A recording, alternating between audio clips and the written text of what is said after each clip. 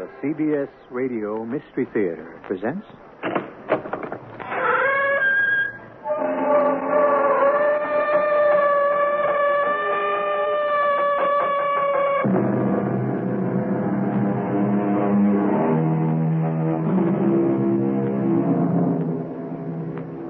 Come in. Welcome. I'm E.G. Marshall. What is always on our minds, but seldom on our lips? What is forever contemplated and never comprehended? The answer is death. Shakespeare would seem to have said it all when he wrote, "Death, a necessary end, will come when it will come." But is it really a necessary end? That's the question that bedevils us, and in all probability will continue to bedevil us until, well, I suppose, until we die. Do you live in a house? Of course. Do you wear clothes? Certainly. Do you eat food? Yes. Now go away. You're beginning to annoy me.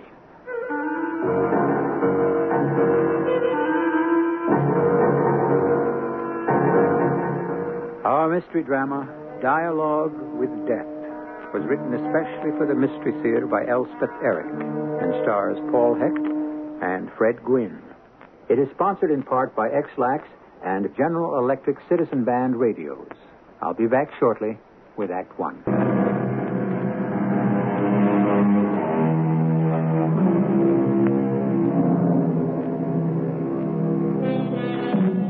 The story we now bring you took place about 100 years ago, a time when no one knew anything about death, as no one had known anything 100 years before that, or 1,000, or 1,000,000, as no one knows now. Yet, as then, as now, there were fantasies about death, and it's on the basis of one of them that we have fashioned the story that follows. I remember it all so well. Every detail, what she was wearing at certain times, what she looked like at certain moments, where we stood or sat, what she said and how she said it, what I responded, place we walked, food we ate, even the dishes we ate from, glasses we drank from. I'm seeing it all again, hearing it all, feeling it all for the second time, a kind of terrible, inevitable déjà vu. Strange, isn't it? Strange. I loved her so much. I know. The year I left for Heidelberg to study medicine, she was just a slip of a thing, only 16. And when I came back 4 years later, she wasn't simply 4 years older. She was a new person, no longer a child to tease and play games with, but a grown woman to admire and respect and fall in love with, which I promptly did. Yes, you did. Of course, my father had written to me about her a few times. But nothing had prepared me for the shock, the delirious surprise that morning at the railroad station. Bravo, Point! Bravo, Point! George! This your Lisa? Oh, yes, sir. That's mine. George Cudler. What? I thought you'd never get here. You're late. Well, the train... Is it... No. Are you Jenny? Don't say you don't recognize me. I'd die if you said that. But what happened to your pigtails? They're pinned around my head. See? And they're called braids. Come on. I drove down in the trap. Your father's still at the infirmary. Board! Oh, board! I can't get over how you've changed. And you've grown a mustache. Well, I'm going to teach a class in anatomy. A professor needs a mustache, but you've changed completely. Why do you keep saying that? Because it's true. Oh, fiddlestick. Well, here we are. You'll observe we have a new horse. What happened to Princess? She went lame. We had to have her put down. Here, you want to take the reins? All right. I learned to ride on Princess. Remember, we used to ride her bareback, the two of us? Mm-hmm. Me in front, you behind. And those wild gallops across the meadow. Shall we get started? Your father may be home by now, and Hannah's planned a special supper in your honor. All right. Come on. I really love that sweet horse. Oh, Princess is all right. Sound as a dollar. You said you had her put down. We did. But she's fine now. Looks like a 2-year-old. But she's dead. I see her often. In your dreams, you mean? I mean, I see her. I hear her. Oh, come on, George. Let's get out of this slow walk. On the way home, I tried to remember what she'd been like when she first came to live with Father and me. A scrawny child of 9 or 10. You remember her, Hannah? No, very well. She didn't seem to brood at all about her parents and the awful way they died. Perhaps she'd been too young to grasp the tragedy of it all. I found myself hoping that Father would be home by the time we arrived. I wanted to talk to him about Jenny. Hannah says give the roast another 10 minutes. Where's Jenny, Father? Jenny, she's setting the table. Well, it's good to have you back, son. Sorry I couldn't meet your train. Oh, that's all right. Jenny explained. Father, about Jenny... how do you think she looks? She's grown up, but there's something else. On the way home, she told me you had to have old Princess put down. Well, Princess was nearly 30, you know. We could have had her put out to pasture, but that's no kind of life. Jenny says she sees her running across the meadow, sound as a dollar, looking like a 2-year-old. Oh, yes, well, has she ever told you that? Not directly, no. But I've heard her talking to old Princess. Talking to a dead horse? That's not healthy. Perhaps not. Well, have you spoken to her about it? George, we have to remember the life Jenny's had, the circumstances under which she came here to live. Having seen her father and her mother burned alive, screaming from their bedroom window, well, that's a terrible thing for a child to go through. But when she came to live with us, she was just a normal little girl. There was never anything morbid about Jenny. There isn't anything morbid about Jenny. Yes, but seeing a dead horse, talking to a dead horse, being preoccupied with death that way. Jenny isn't preoccupied with death. She simply doesn't believe in it. Doesn't believe in it? That's a peculiar thing to say. Nevertheless, it's true. True for Jenny, anyway. Well, I'm going to speak to her about it. You'll do nothing of the sort. You leave Jenny alone. But it's morbid, Father. It's not healthy. Who are you to say what's morbid or what's healthy? You leave that girl alone, George. I'm warning you. Leave her alone, or you'll answer to me. I couldn't understand my father. A doctor who faced up to death and fought it any number of times in the course of his practice. As I was prepared to do now that I had an MD after my name. Well, Hannah, as you know, I took up my residency at the local hospital and started teaching an evening course in anatomy. My time was heavily occupied, but every minute I could spare was spent with Jenny. You remember how it was, Hannah? I remember. Going to church together, attending Vespers, long buggy rides on fine days, local dances, taffy pulls, country fairs, long afternoons reading in the summer house as we'd done when we were children. I felt the moment approaching, and I could be certain of my love for her, though I resisted it as long as I could. But one late afternoon, sitting with her in the summer house, I knew it was no longer any use to pretend to myself or to her. Jenny, I love you. I love you more than I can say, almost more than I can bear. I've always loved you, Jenny. It's taken me all this long time to realize how much I love you. Are you surprised? Not very. You mean you've known it all along that I love you? I wanted you to. Does that mean that you love me? I do love you, George. Oh, Jenny, will you marry me, won't you? Of course you will. I have to ask my mother. What? I'm sure she likes you. Jenny, my darling, your mother... George, you go in the house, will you? Let me stay here by myself for a little while. Will you do that, my love? Well, if you want me to... Oh, don't look so troubled. Mother likes you very much. Jenny... Father likes you, too. A dozen conflicting emotions flooded my mind. Poor George. A girl who talked to the dead. Could such a one ever be truly mine? In a frenzy compounded of doubt and desire, I told my father. I've asked Jenny to marry me, Father. Oh? I thought you might do that. Well, I approve. Has she accepted you? She says she loves me. But has she accepted you? Father, at this very minute, Jenny is in the summer house asking her mother's permission to marry me. Huh? And her father's. I see. You see? Is that all you can say, you see? Her father and mother have been dead for 10 years, but she is asking their permission to marry me. Doesn't that strike you as a very strange thing for a young girl to do? When she said she talks to a dead horse, sees it running across a meadow, that was bad enough. But now to talk to a dead father and mother, perhaps she thinks she sees them, too. I mean, Father, if she'll have me, what will I be taking for a wife? The woman you love. What more do you want, George? Count yourself very fortunate, my boy. Consider yourself the luckiest man on earth. But I must talk to her about these hallucinations.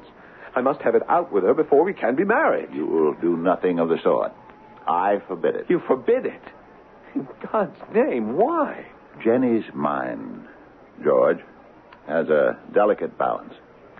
It swings perilously between this world and another, never quite settling, never coming to rest, oscillating back and forth, vibrating like a pendulum. George, don't tamper with that balance. You understand me? Don't tamper with it. Or by heaven, I swear, well, never mind. You'll what, Father? Well, finish what you were going to say. Look here. Look at this, George. You see it? It's a gun. Yes, it's a gun. You say one word, George, to that girl about what you call her hallucinations, and I'll kill you. George? That's Jenny. Remember what I said, George. Leave her alone, or I'll kill you. It's all right, George. We can be married. My father gave us his blessing. In my happiness and my expectancy, I drove away all premonitions, all dreams. But ever ticking at the back of my mind was the question, why had my father spoken as he did, so passionately, so violently? You don't know. Do you? He loved her. Violently, passionately, loved her.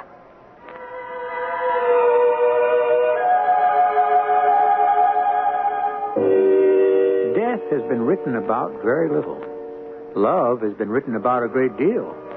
Perhaps because love is the beginning of everything, and death is the end. But what happens when love and death are intermingled, joined, the one to the other, in an eternal embrace? We'll explore this further in Act 2.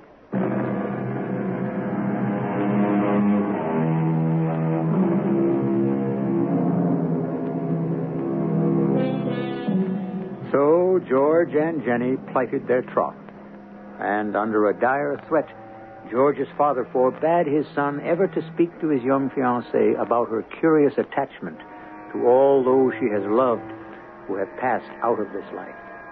Then, under the spell of his infatuation, George proceeded with the arrangements for his imminent marriage to the girl of his heart. We spent long afternoons in the summer house, spinning dreams of the day that would unite us. We wanted an extravagant wedding. At least I did. My father's big white colonial house set among great old oak trees with its center hallway, its winding staircase, its vast reception hall was ideal. You remember it, Hannah? All too well. After the ceremony, if it was a fine day, we would have the collation served in the great rose garden with a quintet of musicians playing and tables laden with food. And I shall be very dashing in my cutaway and striped trousers, and you in what? What will you wear, Jenny? I don't know. You mean you haven't ordered your wedding dress? Not yet. Well, I thought that was what young brides thought about first. Well, I've been thinking about it. You'll have someone come to the house to make it, won't you? I don't know. Sweetheart, the local shops are all right for simple things. I'd like something simple, I think. Well, if you're sure. Look, why don't you take a trip into the city and see what they have in the big stores? Well, yes, I could do that. Hannah will go with you and help you pick it out. I don't want Hannah to go with me. But Hannah has very good taste, dear. She could advise you. I don't need Hannah to advise I me. only meant... My mother will advise me. My mother will pick out my dress. I started to speak, then closed my lips firmly against the words. I remembered my father saying, Jenny's mind has a delicate balance. It swings between this world and another, oscillating back and forth. Don't tamper with it. Again, my love drowned my fears, and I reached for Jenny's hand. What are you thinking about, my love? About the wedding. But why do you look so sad? But who's to pay for it? All the caviar and champagne and the musicians. Who's to pay for my dress? My dear, do you need money for your dress? For everything. Who's to pay for it all? Precious, I'll give you money for the dress and the caviar, the champagne, the musicians. My father will pay for all that. Well, that's not right. Of course it's right, Jenny. He expects to pay for it. He wants to. You're like his own daughter. The father of the bride always pays for those things. Jenny. It's always done that way. My darling. Father wouldn't have it any other way. I know that. He couldn't. My whole body stiffened. I murmured some sort of excuse, told her I needed something from the house, and I fled the summer house, leaving her immobile, pensive, troubled. Inside the house, I found my father. Father, it's happened again. What's happened? Sit down, George. I don't know what to do. George, what's the matter? Is it Jenny? Yes. She and I were sitting in the summer house. We've been there most of the afternoon making plans for the wedding. Ah, yes. Well, we got to the subject of her wedding dress. It seems that she doesn't want it made. She wants to buy it. So I suggested that she take the train into the city and maybe Hannah would go with her to help her pick it out. Good idea. Yes, but Jenny would have no part of it. No? She said, my mother will help me pick it out. My mother will help me pick out my wedding dress. Her mother, who burned up in a fire, who's been in her grave... George, I know how you feel. Am I to live with ghosts once we are married? George, I live with ghosts. We all live with ghosts. Well, I don't propose to. Well, what do you propose to do? Father, I didn't say anything when Jenny spoke about her mother, her dead mother, helping her to choose her wedding dress. I thought of everything you had said, and I kept quiet. I'm glad you did. But then she suddenly looked very troubled, very perplexed, and she said, who's to pay for all this? Pay for it? Yes, the dress, the wedding, the music, the caterers. Why, I shall pay for it. Yeah, well, that's what I told her. Well, who else should pay for it? Her father. Her father. Well, that's what she said. She said it was only fitting and proper that the bride's father should pay for his daughter's wedding. I think she expects her dead father to give her away. She wouldn't. I don't know what she expects. I thought she'd want me. I know you forbade me to say anything to her about her congress with the dead. Yeah, I do forbid you. But now I must. It's gone too far. No, George. It could be fatal. George, where are you? There she is. I'm in here, dear, with Father in the library. Say nothing, George. Oh, I'm so glad you're here. You can help me. What is it you need, Jenny? The second volume of something called Materia Medica. Is there such a book? On the bottom shelf. Yes, dear, with the red binding. Oh, yes. Now, let's see here. Volume 2. What are you looking for, dear? Well, I'm not sure. Let me see now. Page 300 and... oh, yes. Yes, it's here. Here it is. What is? $1,000 to pay for my wedding. Her face was radiant. She spread the 10 $100 bills on the floor and gazed at them delightedly. As for my father and myself, we stared at each other. He told me it would be here. Your father? Of course. And here it is. Yes, there it is. Oh, isn't it wonderful, George? Wonderful. It'll pay for everything. Jenny, my dear, it's nearly time for supper. Why don't you gather up the money and take it up to your room? Change for dinner. I want to talk to George. All right. That's a good girl. You see, George, I told you he wouldn't have it any other way. It wouldn't be proper. How did that money get there, Father? Did you put it there? Her father put it there. You are worse than she is. You put it there, and then somehow... No, George. Jenny's father put the money in the book 10 years ago. Did you know it was there? Not until now. You see, it's money he owed me. Money I lent him. I never expected him to pay it back, and when he tried to pay it back, I refused to take it. Well, how did it get in the book? The night he came here to give it to me, the night I refused it, here in this very room, I remember, after a long and somewhat stormy argument, I went out to call him a carriage. Left the $1,000 bills lying on the desk, and when I came back to make my peace with him, the money was no longer there.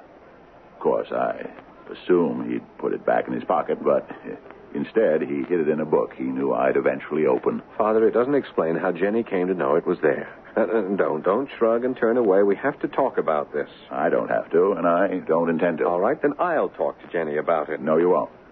Come back here, George.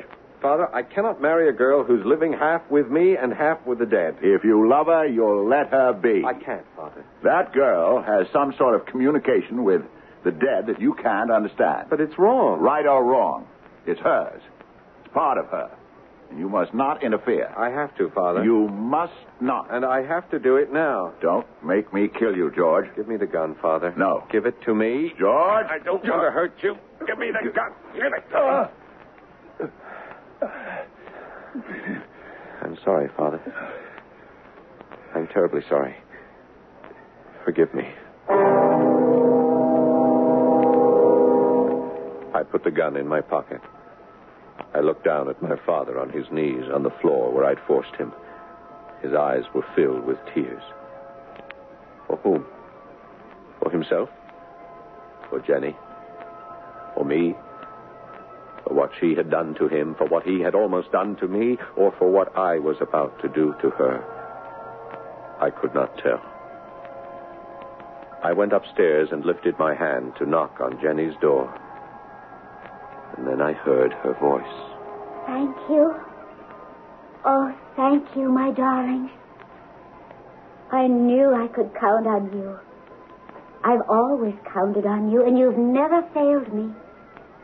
Mother, should I have my dress made, or shall we go to the city and buy it? Oh, I want it to be just right. When I walk down the big staircase, I want to look just right. Because you, Father, will be waiting at the foot of the stairs. You'll crook your arm just so, and I'll put mine through yours. And together, we'll walk to where the minister will be standing. Who's there? It's George. Let me in. I'm not quite dressed, George. It doesn't matter. Oh, please, George. Look at me. Jenny, look at me. Let me go, George. Who was that you were talking to just now? That was your father, wasn't You're hurting me, George. And your mother? You were planning your wedding with them. Not with me, but with them. Please, George. You were planning your wedding dress with your mother, not with Hannah, who adores you. Hannah, who helped raise you. George, please. I heard you. You were telling your father he would give you to me in marriage. Your father is dead, Jenny. He's been dead a long time. And your mother, too. Dead and buried. George. And Princess is dead, too. George. Princess is not running across any meadow looking like a 2-year-old. Princess got to be an old horse. She was 30 years old and lame, and someone came and put a bullet between her eyes, and she died. Oh, please. And your mother died, too, and your father. They were burned in a fire, Jenny, a long time ago. But you are alive, Jenny. You are here, and you are alive. You know that. Yes. And I am alive, and we are here. We are now, and we are alive here and now. Do you understand, my darling? Yes. And Hannah will help you with your wedding dress. Yes. And my father will pay for the wedding. And when you come down the staircase, he will be waiting for you, and you will put your arm through his, and you will walk together to the place where I will be waiting for you. And we will be married. Do you you understand? My dearest girl. Do you understand? I was holding her arms and staring down into her wide, frightened eyes and flinging my words into her face. Her eyes grew wider and wider. Their expression began to change. But what the change was, I could not tell. Was she beginning to understand what I was saying? Or was she leaving me forever? Hannah, I could not tell. All I could do was hold her close. Oh, George. You poor, poor man.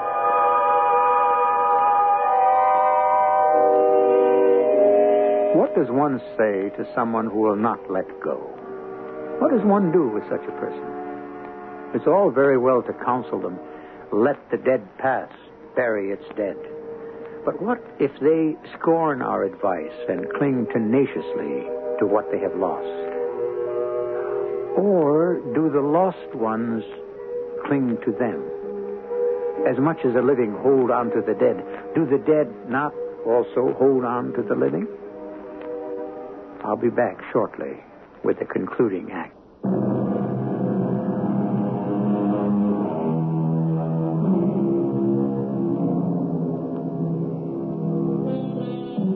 Jenny and George are about to be married. But it troubles George that his fiancée still appears to commune with the spirits of her parents, who met their death in a fire many years before. Indeed, Jenny appears to have contact, both visual and auditory, even with a horse named Princess, an aged mare they both rode as children. It is George's conviction that this morbidity must be erased from his beloved's personality before she can become his wife. Oh, Hannah. Hannah, I loved her so. I know. It was for her own sake that I did what I did. Of course. For our sake, I should say, for the health of our marriage, our life together. Perhaps my father had been right when he said we all live with our own ghosts, and Jenny should be allowed to live with hers. I was left in a torment of doubt as I held her close. Oh, George, what am I to do? Let them go, Jenny. Let them lie in their graves.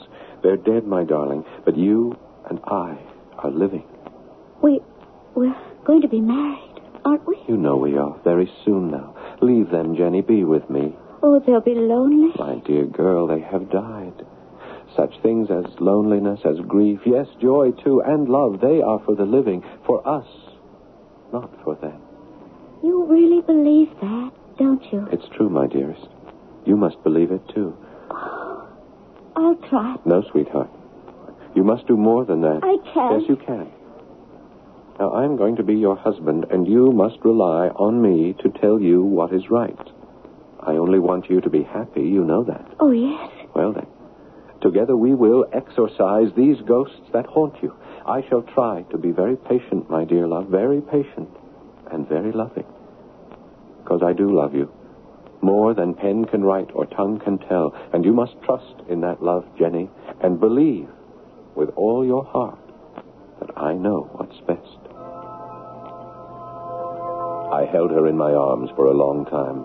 Then, Hannah, I think that you called from downstairs that supper would be on the table presently, and I released her to bathe and put on fresh clothes while I went down to confront my father.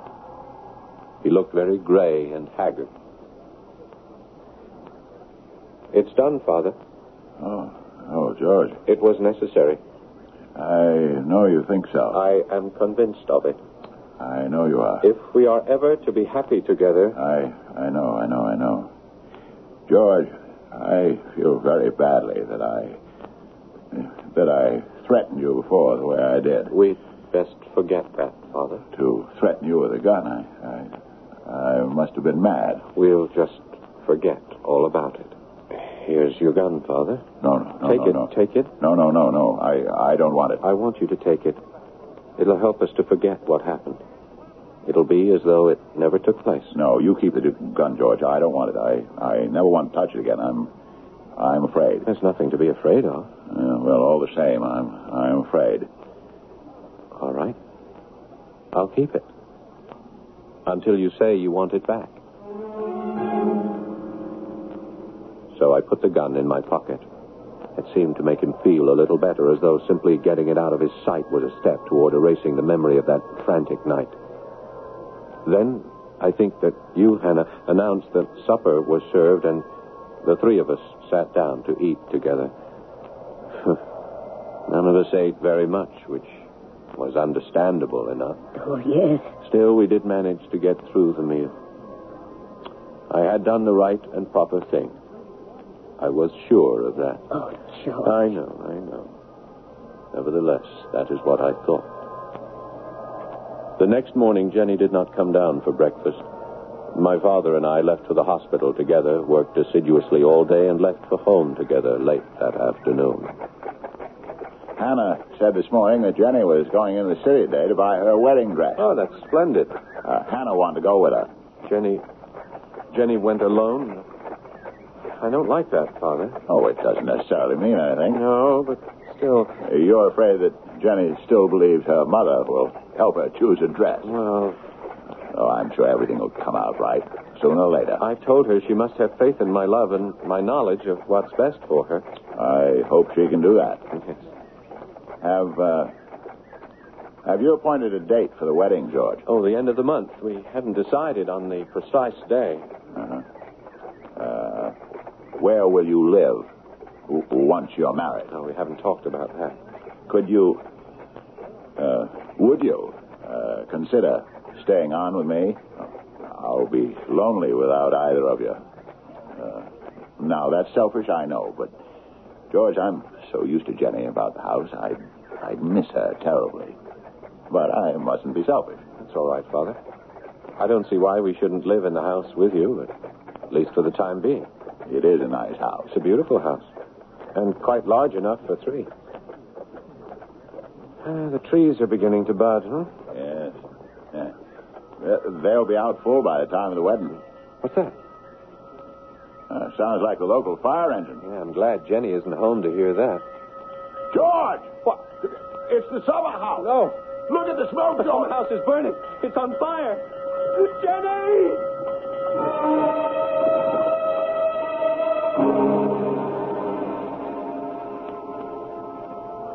You tried to save her, Hannah. I know that. I tried. It was no use.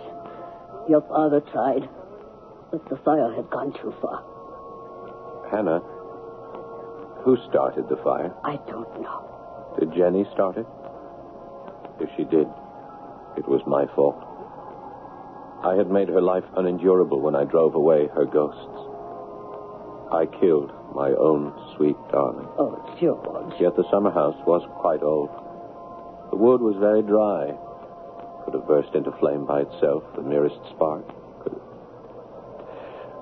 Will I ever know, Hannah? One day. You will. When?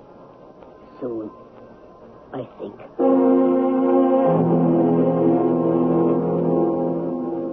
We must decide where she should be buried, George. Well, there's the cemetery. Of course, Hannah thinks that would be best. Her father and mother are buried there. I suppose she'd want to be near them. Yes, well, whatever you say. Perhaps I could get permission to bury her here. On the property? Yes. Such things can be arranged, I believe. Well, whatever you say. No, George, whatever you say, it's your privilege and your right to decide. Well, all I can think is that she's gone. That I shall never see her again. Never hear her voice. We'll talk about it tomorrow. Yes.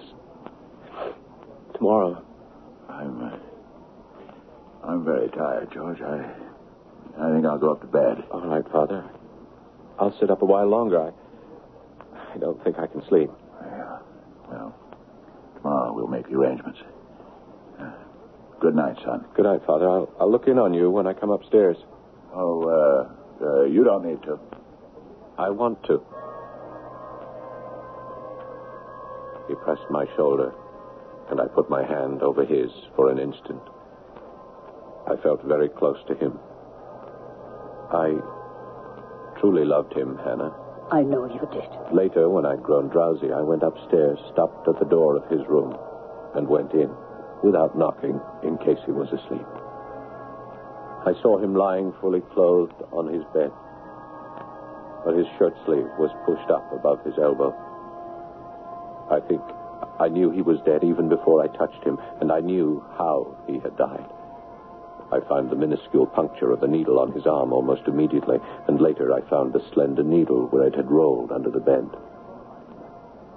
I've never told you this before, Hannah, but now I feel I must. Tell me. I knelt by the side of his bed, but the tears would not come. I told myself, my father is dead. I even repeated the word over and over to myself, and then said it aloud, dead, dead, dead, I kept saying. I had lost her, and now I had lost him, all within the space of a few hours.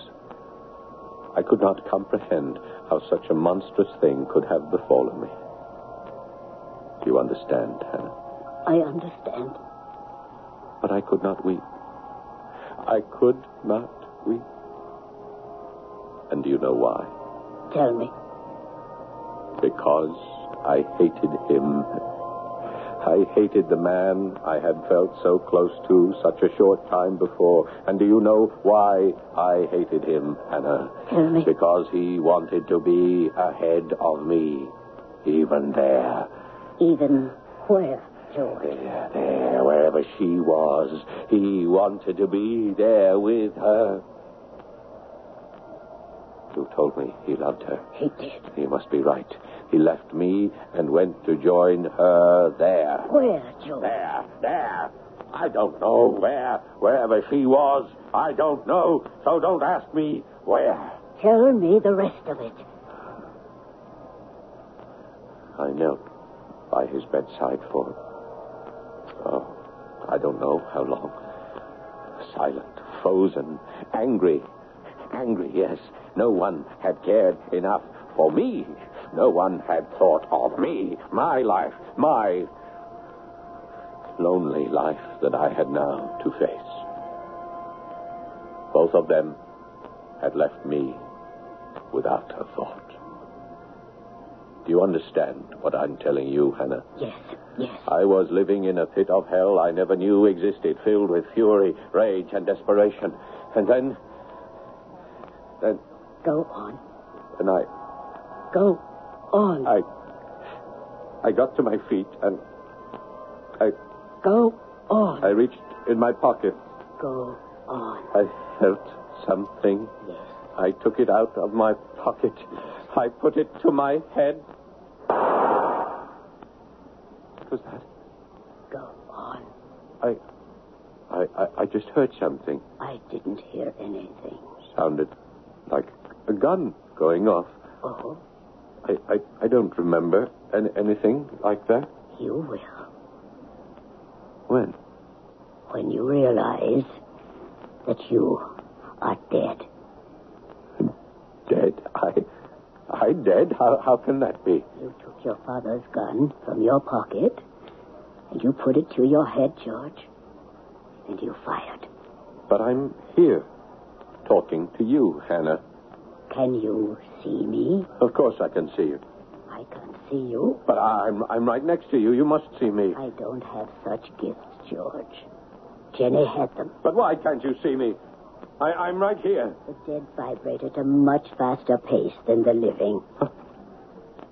Can it be true that I am dead, that I killed myself? It's true, George. But why did I do it? To join the others, perhaps. Jenny? My father? Or the others. But where will I live now that I'm here? In a house, I think. A large, white house? Perhaps. Will I be fed here? They say you will eat of the essence. Here, we eat of the substance. But you will eat of the essence. Hannah. Yes, George. Will I visit you now and then? Talk to you? I hope you will. You won't turn me away. Never. That's good. Listen, Hannah. Listen to that. What do you hear? Don't you hear it, Hannah? Don't you hear it? You must. It's Princess. It's old Princess galloping across the meadow, looking like a 2-year-old.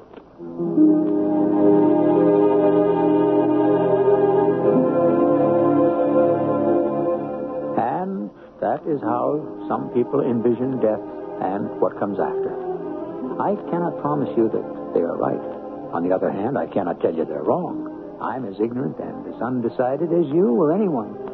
But if they are right, should we keep our ears, perhaps our eyes, open for the sight and sound of those who have left us?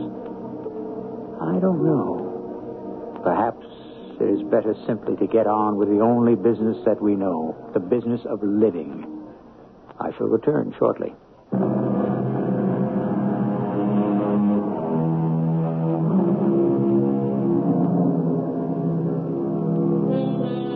Someone said that the dead are not truly dead so long as they are remembered here on Earth. And that may be true. I'm not prepared to say.